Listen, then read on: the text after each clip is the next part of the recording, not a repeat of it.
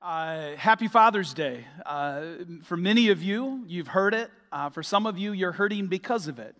And as we get into this today and look at it, this message is a standalone within a series. But it is a standalone because as I'm praying through, God, what do you want to say? How do you want us to approach this? The idea of Bigfoot is where we're at. Can you say Bigfoot? All right. I am blessed that I grew up in a home where my earthly father had met the heavenly Father and had modeled for me what it means to follow a bigger foot than his own. What it meant for him to say, as a first-generation Christian father, I'm going to raise my boys, my brother and I, to follow Jesus. I am so blessed that in all of that, he also modeled prayer. And as we are hearing today from Lane and Nate, prayer is powerful and prayer works, and God moves often through prayer. Amen? It's interesting, our light is on today as well, which means we had somebody come to faith this week, at least one person, right? And I want to point that out because actually it was somebody from our prayer team in their neighborhood that led somebody to Jesus at the end of the street, texted us and said, hey, my neighbor just came to Christ. This didn't happen through a staff member. It didn't happen through a pastor. It happened through somebody who was following Jesus' bigger foot and watched God move in a powerful way. As we look at all of this today, there are some connecting points and some things that I think are going to speak into wherever this Father's Day journey has us. And in 1 John 4, 7 through 10, I want to read to you a few verses that lay for us a little bit of the heartbeat of the Father. And this is actually, I'm going to read from the New Living Translation for these verses. It says, "Dear friends, let us continue to love one another, for love comes from God. Anyone who loves is a child of God and knows God. But anyone who does not love does not know God, for God is love. God showed how much He loved us by sending His one and only Son into the world so that we might have eternal life through Him. This is real love, not that we loved God, but that He loved us and sent His Son as a sacrifice to take away our sins." The heart of the Heavenly Father is so much greater than the love that you and I have here on earth. It's supernatural. It's beyond our comprehension. I'm a father of 4. I have 4 children. And there is no way I would sacrifice one of my children for anyone. Anybody relate? But yet we just read that there's a Heavenly Father that actually, because of His great love, has actually stepped into our world, put down His foot, and said enough is enough. F.F. Bruce, a Bible scholar and commentator, says this: God is the archetypical father. All other fatherhood is more or less an imperfect copy of His perfect fatherhood. So whether you're hurting today because of an earthly father that let you down or is left too early, or maybe it's just a season of life, or naturally they passed on. Whether you have great hope because you had a really good and still have a really good earthly father, I want to point us all to the bigger picture. I want to point us all to the bigger picture of God's love and who He is. Because the reality is we all have different perspectives as fathers. And one of the fun things that happens sometimes in parenting, again, I have 4 kids. They range in age from 9 to 18. Okay, so we got quite the span. And there's these moments in parenting often where I'm in charge of the kids, which I think scares my wife at times because I can be a big kid. Anybody? And so you'll get that message, hey, how are the kids? How are they doing? And, send a picture, that kind of thing, right? Especially if there's some travel involved. I found a funny video. It's just 15 seconds. I thought this was great use of Photoshop and having fun with the dad sending pictures to the wife of the kids. Check this out. Another one, another one, another one, another one, another one, another one, another one. Wasn't that great? Oh, some of you just got a lot of ideas for today, right? And for the week to come. Yeah, we can have fun with that. And it is often about perspective, and we do see things differently. And it was funny, looking back, so obviously there's the whole is Bigfoot real and searching and looking for Bigfoot. But when I was growing up, I had a toy, and this is a replica or the same toy. It's not the exact one. And look at this picture. Isn't that amazing, the difference? We wanted you to be able to see it. That's this blown up. Again, perspective really can change things. Now, some of you, I'm a Gen Xer. Anybody remember Bigfoot? You remember, the monster truck? I'm probably 4 or 5 years old at the time. This was I believe it was a birthday gift. And as I received that gift, I was so in love with this truck. Now, I got to be honest with you. I hadn't seen one of these in almost 40 years. I didn't realize how small it was, okay? Because when I was a kid, this thing felt huge, and it was motorized. You can see, the little gear shifts, and it would move, and I was in love with this. Well, on our way down to Florida on a trip, I left it in a hotel.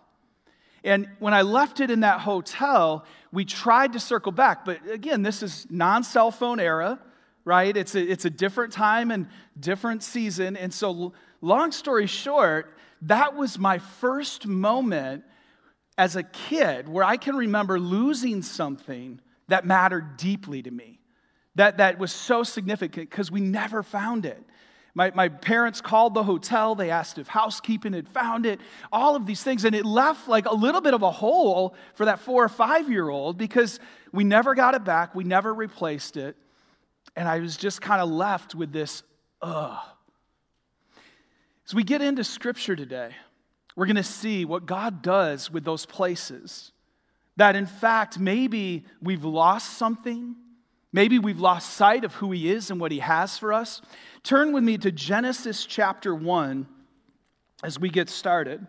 Genesis is the Old Testament, first book of the Bible. It's the book for beginnings.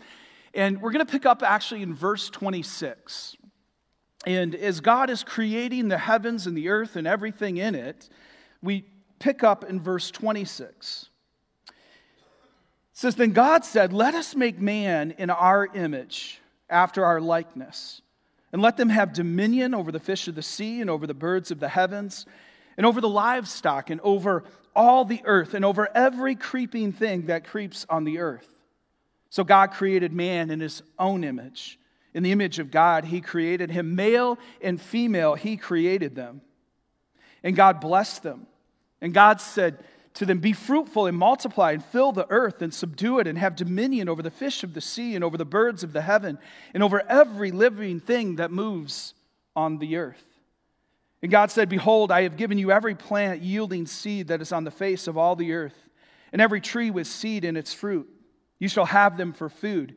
And to every beast of the earth, and to every bird of the heavens, and to everything that creeps on the earth, everything that has the breath of life, I have given every green plant for food.'" The vegan said amen. It was so. Sorry, we got some meat eaters in here. Some of you just got offended. Verse 31, "And God saw everything that He had made, and behold, it was very good. And there was evening, and there was morning the 6th day." What we see here in this, if you're taking notes, is it moves into Genesis chapter 2. There's a garden paradise. And that garden paradise has clear identity, a clear purpose, and a clear calling to community. In fact, in Genesis 2, we see that it's not good for man to be alone. Woman is created, Adam and Eve are formed, and we're told that they're going to live and dwell and have not just dominion, but multiply and spread throughout the earth. There's this sense of wholeness in community and in family together. There's also, hopefully you picked up in Genesis 1, this reality of what it means to be created in the image of God. That you and I, created male and female, are actually created in the image of God. That image gives us clear identity. Now, anybody else notice that we live in a world and in a time, and especially in a country that seems to be going through an identity crisis? There's a lot of confusion around identity right now. There was no confusion and is none when we get back to the garden, to who God is and what He created us to be. Each of us are created in the image of God. But don't miss that part of that identity and part of being in community is you also have purpose. That actually it says that we would have dominion. That means that we would actually have stewardship, if you think of it that way, over our world. That you and I were created with a purpose and for work and to make a difference in the world. And so you can imagine if you get away from this garden paradise, if you get away from your identity, you get away from your purpose, or you get separated from community, how much you lose. And yet this is how it all began.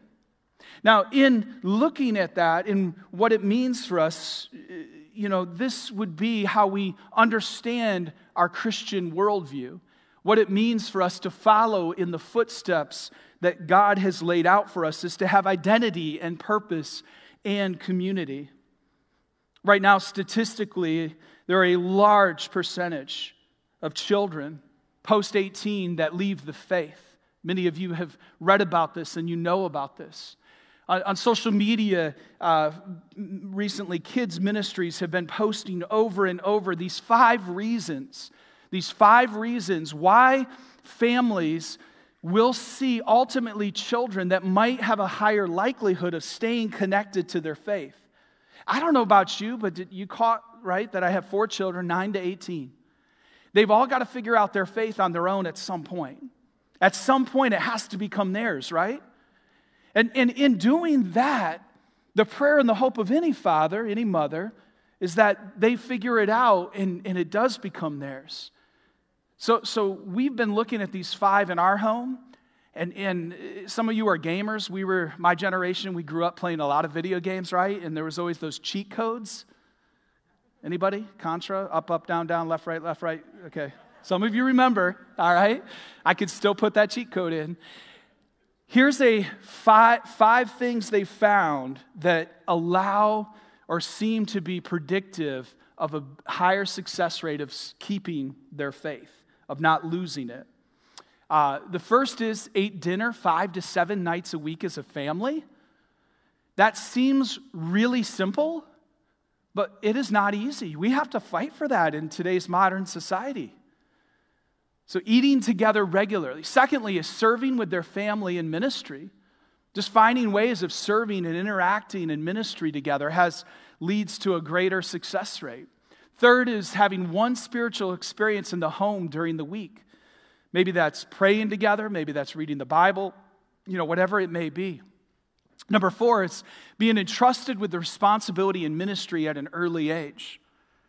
Realizing that all of us have gifts and that even children can have gifts and begin to explore them.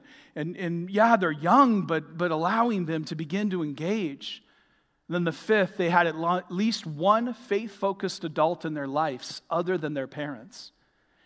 And I thought this was important because if we're going to talk about what was lost post-garden, post-paradise, which is what I'm going to look at next, some of you are out of the parenting season.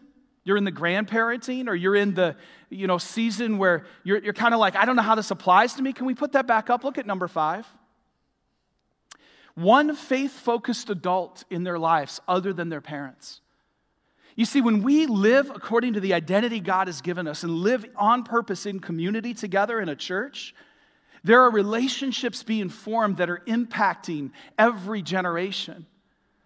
And we're all needed to be those kind of people that would love and say, hey, here's who Bigfoot is in my life. Here's who God is in my life.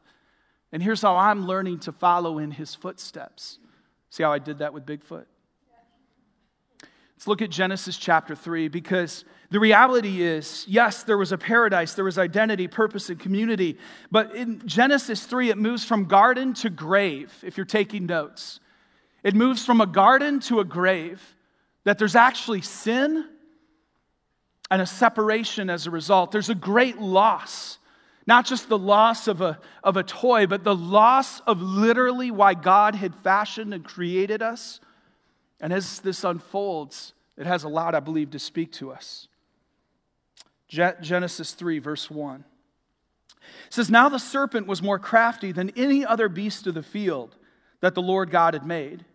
He said to the woman, 'Did God actually say to you, you shall not eat of any tree in the garden?' And the woman said to the serpent, 'We may eat of the fruit of the trees in the garden, but God said, you shall not eat of the fruit of the tree that is in the midst of the garden, neither shall you touch it, lest you die.' But the serpent said to the woman, 'You will surely not die. For God knows that when you eat of it, your eyes will be opened, and you will be like God, knowing good and evil.'" I'm going to pause right there. This Garden of Eden, this paradise, had within it the knowledge of the tree of good and evil. And as this is unfolding, God had told them you would die. What happened was not a physical death, but a spiritual death. A death in separation, a loss from what God had created and designed them for in relationship with Himself. That actually they would die a spiritual death. And as we think about that, it is the wake of that has affected our entire world in our well-being. Verse 6, "So the woman saw that the tree was good for food, and that it was a delight to the eyes, and that the tree was to be desired to make one wise. She took of its fruit and ate, and she also gave some to her husband who was with her, and he ate." So here he is present. He's there. And they both partake. It says, "Then the eyes of both were opened, and they knew that they were naked, and they sewed fig leaves together and made themselves loincloths. And they heard the sound of the Lord God walking in the garden in the cool of the day." Can you imagine those steps coming your way? God in the garden walking. Those big feet stepping towards you, coming towards you. The heart of God is to be present and in relationship with us. And in this moment, everything's going to change. It says, "And the man and his wife hid themselves from the presence of the Lord God among the trees of the garden. But the Lord God called to the man and said to him, 'Where are you?' And he said, 'I heard the sound of you in the garden, and I was afraid because I was naked, and I hid myself.' He said, 'Who told you that you were naked? Have you eaten of the tree of which I commanded you not to eat?'" And then the story continues to unfold. As it unfolds, there's abdication of responsibility. There's the blame game. There's trying to shift it to whose fault it actually was. No ownership for the decisions and the choices that had been made. As it unfolds, there's a moment where a holy God is dealing with the sin now present in the world. He never asks a question because He doesn't know the answer. He asks a question that leads us to the answers. And in those answers, they would find that they now had experienced the fall, as we know it today, of man, the total depravity, that we're all sinners, that we're born with a sin nature. That actually that sin nature separates us from God, separates us from one another. And unfortunately, there's two curses given in the rest of Genesis 3. One of those curses is in the toil of child labor. The other is in the toil of our work. That it's going to be more difficult and more challenging to actually fulfill our purpose and to work in our world. As those two things unfold, there's then actually this reality that they're kicked out of the garden. God takes the big foot and He kicks them out of the garden. Are you tracking with me? You still here? As they're leaving the garden, though, in verse 21, it says that He clothes them. And I think this is incredibly important, and many scholars would support this, that in fact, in that moment, their cheap makeshift clothing that they had put together, God upgraded them, clothed them, because it was a foreshadowing of God's grace and His covering. That in fact, this God who had now said, "You're separated from me," was going to eventually cover us and cover them with His grace, with His love, with His forgiveness, with His mercy. But this garden had just turned into a grave. They had experienced a spiritual death and a separation.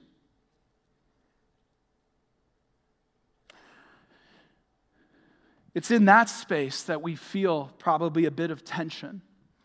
And in that, there's moments where God begins to shake and wake us up, where He begins to say, no, this is actually who I want you to be. This is what I'm calling you to. This is what I want you to take responsibility for. And as we look at this, we're going to see that there's something that God calls out of us through His Son Jesus, that He puts into us something that then is meant to make a difference in our world. And I want to get us to a place where we begin to get excited and encouraged by who God is and what He has for us.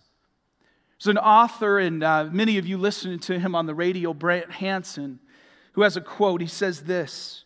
He says, there are real humans outside your window who will suffer because you aren't who you need to be. There are real people, real humans outside of your and I's window that if we're not who we need to be, they are going to suffer. And as we look at this next bit, we're going to see that when Jesus steps into that garden, that grave turns back into a garden. That He models for us purpose. He models for us what it looks like to actually be who we're created to be. He fills the void and restores and does what only He can do. But before we look at that, I want to come back to my Bigfoot truck for a minute. This truck actually showed up in a package this year on my birthday. My dad, almost 40 years later, searched the internet and found Bigfoot. And when he found Bigfoot, he had put a little note inside of it, and with his permission, I want to just read this. He says, "Birthday boy, I went online in search of a Bigfoot truck for you to replace the one left at the hotel. When we called back to try and claim it, they said housekeeping had not turned one in. We both were hurt over the loss. I'm replacing it to help heal the little holes it's made in each of our hearts."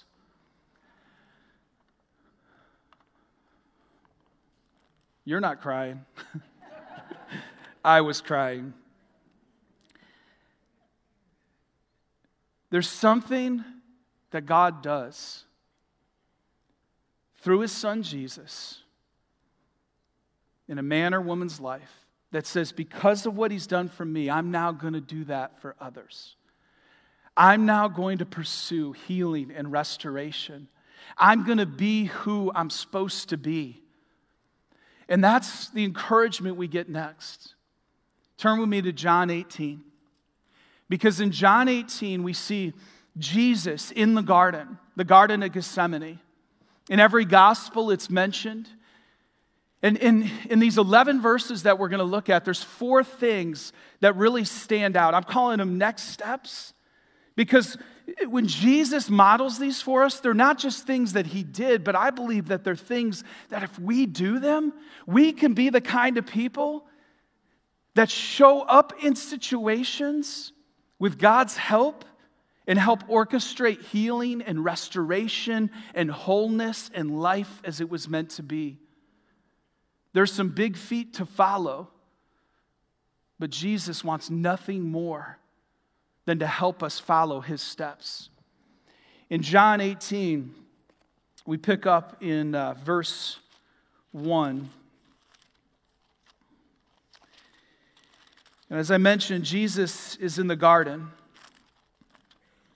It's in this garden that He would experience stress and anxiety and pressure that literally in the book of Luke it says caused Him to bleed. Capillaries were bursting. His identity, His purpose, who He was in community was so clear. And that's clarity that I think would help us as we follow Jesus. Verse 1, when Jesus had spoken these words, He went out with His disciples across the brook Kidron, where there was a garden, which He and His disciples entered. Now Judas, who betrayed Him, also knew the place, for Jesus often met there with His disciples. So Judas, having procured a band of soldiers and some officers from the chief priest and the Pharisees, went there with lanterns and torches and weapons. Then Jesus, knowing that all that would happen to him, came forward and said to them, "Whom do you seek?" If you're taking notes here, it's in this grave to garden situation that Jesus' death is going to bring life and that big foot to follow. And the first of the 4 steps that I see here is what we just saw in verses 1 through 4, that he's leaning in to God the Father. And I want you to think about this, that if you have a situation where maybe it feels like it's a grave, maybe it feels like something has died, something has been lost, something is actually missing, that actually our God wants to show up in those spaces. And in John 18, we see Jesus in the garden, number 1, if you can put that up, leaning in to the Father. It says that he often went there. He often met with the disciples. He often prayed. And in the other versions in the gospel of this moment, he was praying and calling on God. Now you might say, well, he's the Son of God. Why would he do that? Because he was fully God and fully man, and he was praying because he needed to lean in to the Father. Here's what I want to submit to you that I learned from my earthly father, who was, as I mentioned earlier, a first-generation Christian father. I know that he prays and he has modeled that and he has lived that my entire life. He has taught me how to lean into God the Father. And I just wonder how many of you, you're saying, okay, I want to be responsible. I want to be who God created me to be. But you're actually missing the first step, which is leaning in to God the Father and your relationship with him. Jesus was doing this in the garden. He was praying all night. In fact, what happened? The other disciples fell asleep, and Jesus came and woke them up and said, hey, can't you even just stay awake for a few hours? We need to lean in to God the Father. Can I get an amen? Second thing in following Jesus' big foot is in verses 5 and 6. It says, they answered him. This is the soldiers, the people present with weapons. They answered him, Jesus of Nazareth. Jesus said to them, I am he. And they drew back and fell to the ground. The second aspect of following Jesus' footsteps are knowing our God-given identity. You see, Jesus was clear. He knew who he was. And when he stood in that identity, as he represented who God had created them to be, I mean, he's the Messiah. And what happens actually in the Greek, the original language around this verse, there was actually a power that caused all of them present to fall on the ground on their knees, which would have been an act of worship, whether their hearts wanted to worship him or not. His identity came with power, and they fell to the ground. Our God has clear identity for each of us. And when we begin to walk in that, when we begin to follow him and be who he created us to be, it does change not just our life, but it enriches the lives of those around us. So verse 5 and 6, he knew his identity. Do you know yours? And the way you're going to find it is by getting to know his. The third aspect is to own your role and responsibilities. Look at what happens next, verse 7 through 9. So he asked them again, whom do you seek? And they said, Jesus of Nazareth. Jesus answered, I told you that I am he, so if you seek me, let these men go.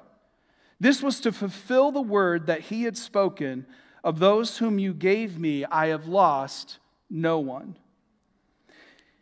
What happens in that moment is Jesus is asserting exactly who he is, and he's owning his role, but also the responsibility that would lead him to the cross, that would lead him to lay down his life while preserving the lives of those around him. I just wonder how many of us aren't maybe owning the role that God has asked us to own in life, whether it's in the home or in your workplace or your neighborhood. Is there something that Jesus is saying, hey, this is the identity I have for you, this is the role and the responsibility, and I want you to follow me, I want you to actually fulfill and to take responsibility. But we live in a world that often advocates responsibility, is very passive, and likes to wait on others. Anybody? There's an incredible video that went viral in 2018. It actually happened in France. And many of you may have saw this or remember it. I want to show you just this quick clip of a bystander, a neighbor, taking responsibility for a 4-year-old child that's in danger. Let's go ahead and play the clip.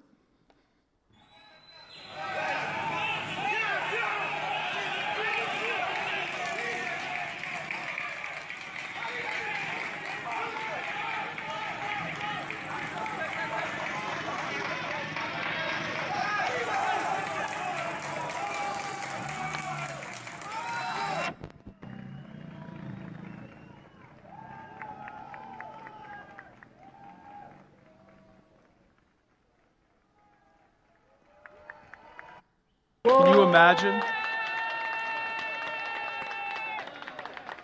Can you imagine? I mean, some of you may remember that when it happened. This man takes responsibility. The world is safer because he's there. He's showing up. He's present. As he climbs and risks his own life to rescue that child, what was found out later is the child's father was indoors playing video games.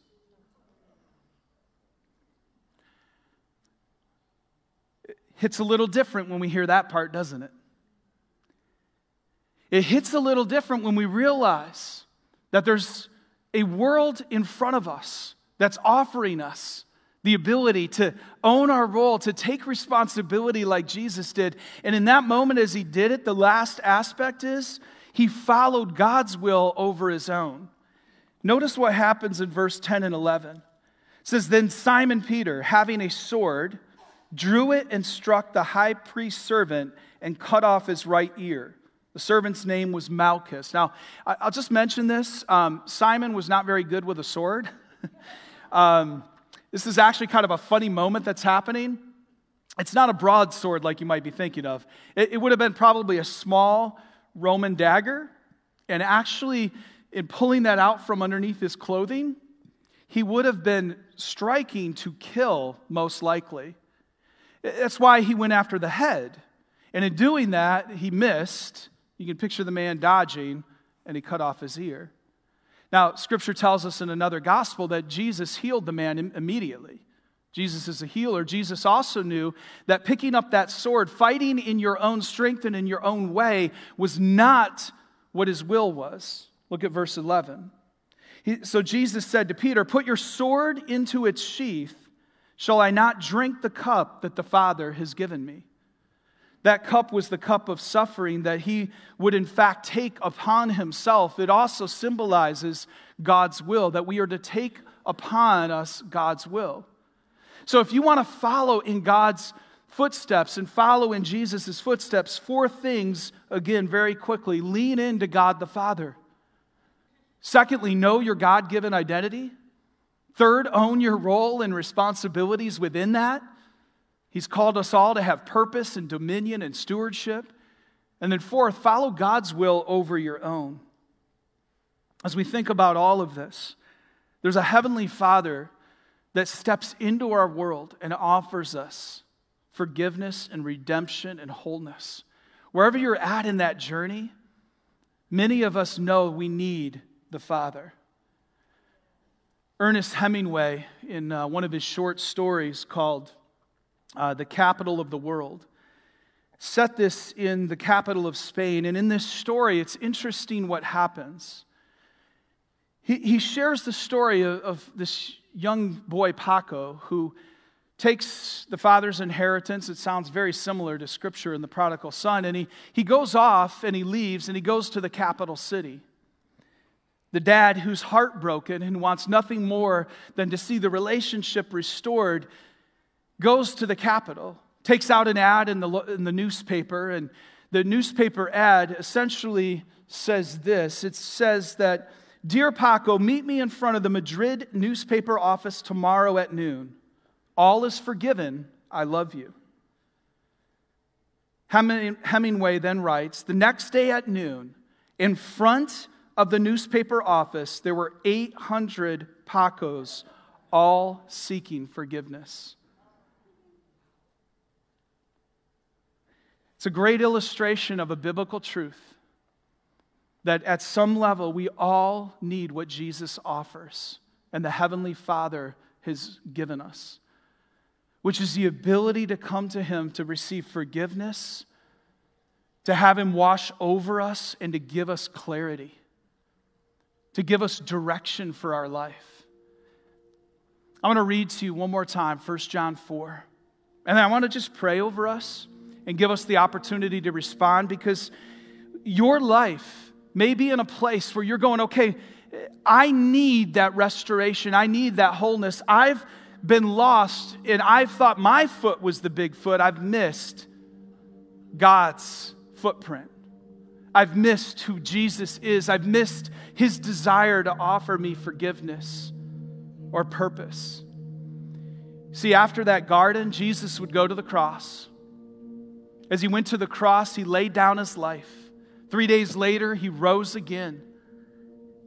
And it's His resurrection that offers us the power to overcome anything in our world, anything that we're facing. 1 John 4, where I began this message, says this again. "Dear friends, let us continue to love one another, for love comes from God. Anyone who loves is a child of God and knows God. But anyone who does not love does not know God, for God is love. God showed how much He loved us by sending His one and only Son into the world so that we might have eternal life through Him. This is real love, not that we loved God, but that He loved us and sent His Son as a sacrifice to take away our sins." That is the biggest footprint you'll ever find, the biggest invitation to follow in the footprints of Jesus. He wants to take any grave and turn it into a garden. I'm going to just pray over us, and then we're going to have a time to respond. Worship team is going to lead us into the song, Graves to Gardens. And I want you to use this time to do business with the Lord. If you want somebody to pray with you, the kneeling benches, the altars will be open. But I believe God is calling us to Himself and to follow in His footsteps in this season in bigger and greater ways, whether we're male or female. Father, we love You and praise You. We thank You for today. We thank You for the invitation to follow You. Thank You, Jesus, that You stepped into that garden and did what we could not do. That Your sacrifice, Your holiness paid the price for our sins. Father, I just ask now that whatever we may be holding on to, whatever we came in, whatever hole may be there, that You would put down Your big foot. Your presence would be so real and available that we would realize You're inviting us into relationship, to forgiveness, to wholeness with You. Father, I pray for anything that feels dead and lost, like that grave, to turn into a garden as we follow You. Holy Spirit, be poured out. Do what only You can do during this time as we worship You, as we praise You, as we come to You. We thank You. In Jesus' name, amen. Let's stand and praise Him. Let's worship Him. If you want to come forward for prayer, you can do that.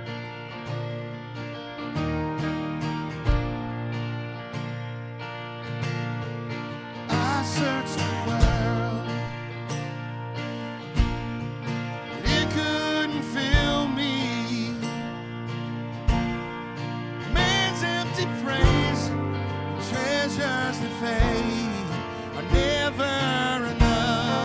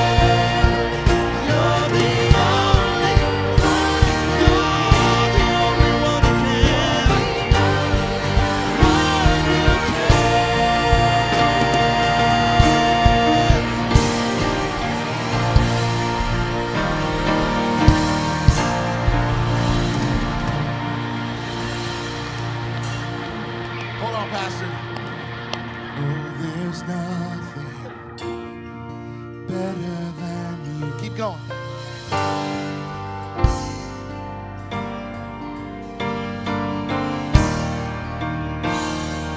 Nothing is better than you. Amen. Amen. There is nothing better than him. And I believe absolutely to my core that some of you in here today, more than anything, just needed to know how much he loves you, that he has a purpose for you, that actually our world needs you to follow Jesus. And as you follow in his footsteps, we need you to be who he created you to be. We need you to show up and be who God created you to be. Your families do, your neighborhoods do, our church does, our community does. So be encouraged. Father, we love you and thank you that you are better than anything that this world has to offer. We thank you that you stepped into that garden, took the cross, and now invite us to follow you. Father, I pray for blessing as we follow you. I pray that we would love you and love all people in our pathway. As we follow your footsteps, may we see our purpose. May we live it out in community. May we know our identity. And may we be a people that leaves this world better than we found it because of your great spirit and love and power. Thank you for our fathers. Thank you for our mothers. Thank you for life and life abundantly in you. In Jesus' name, everyone said, amen, amen.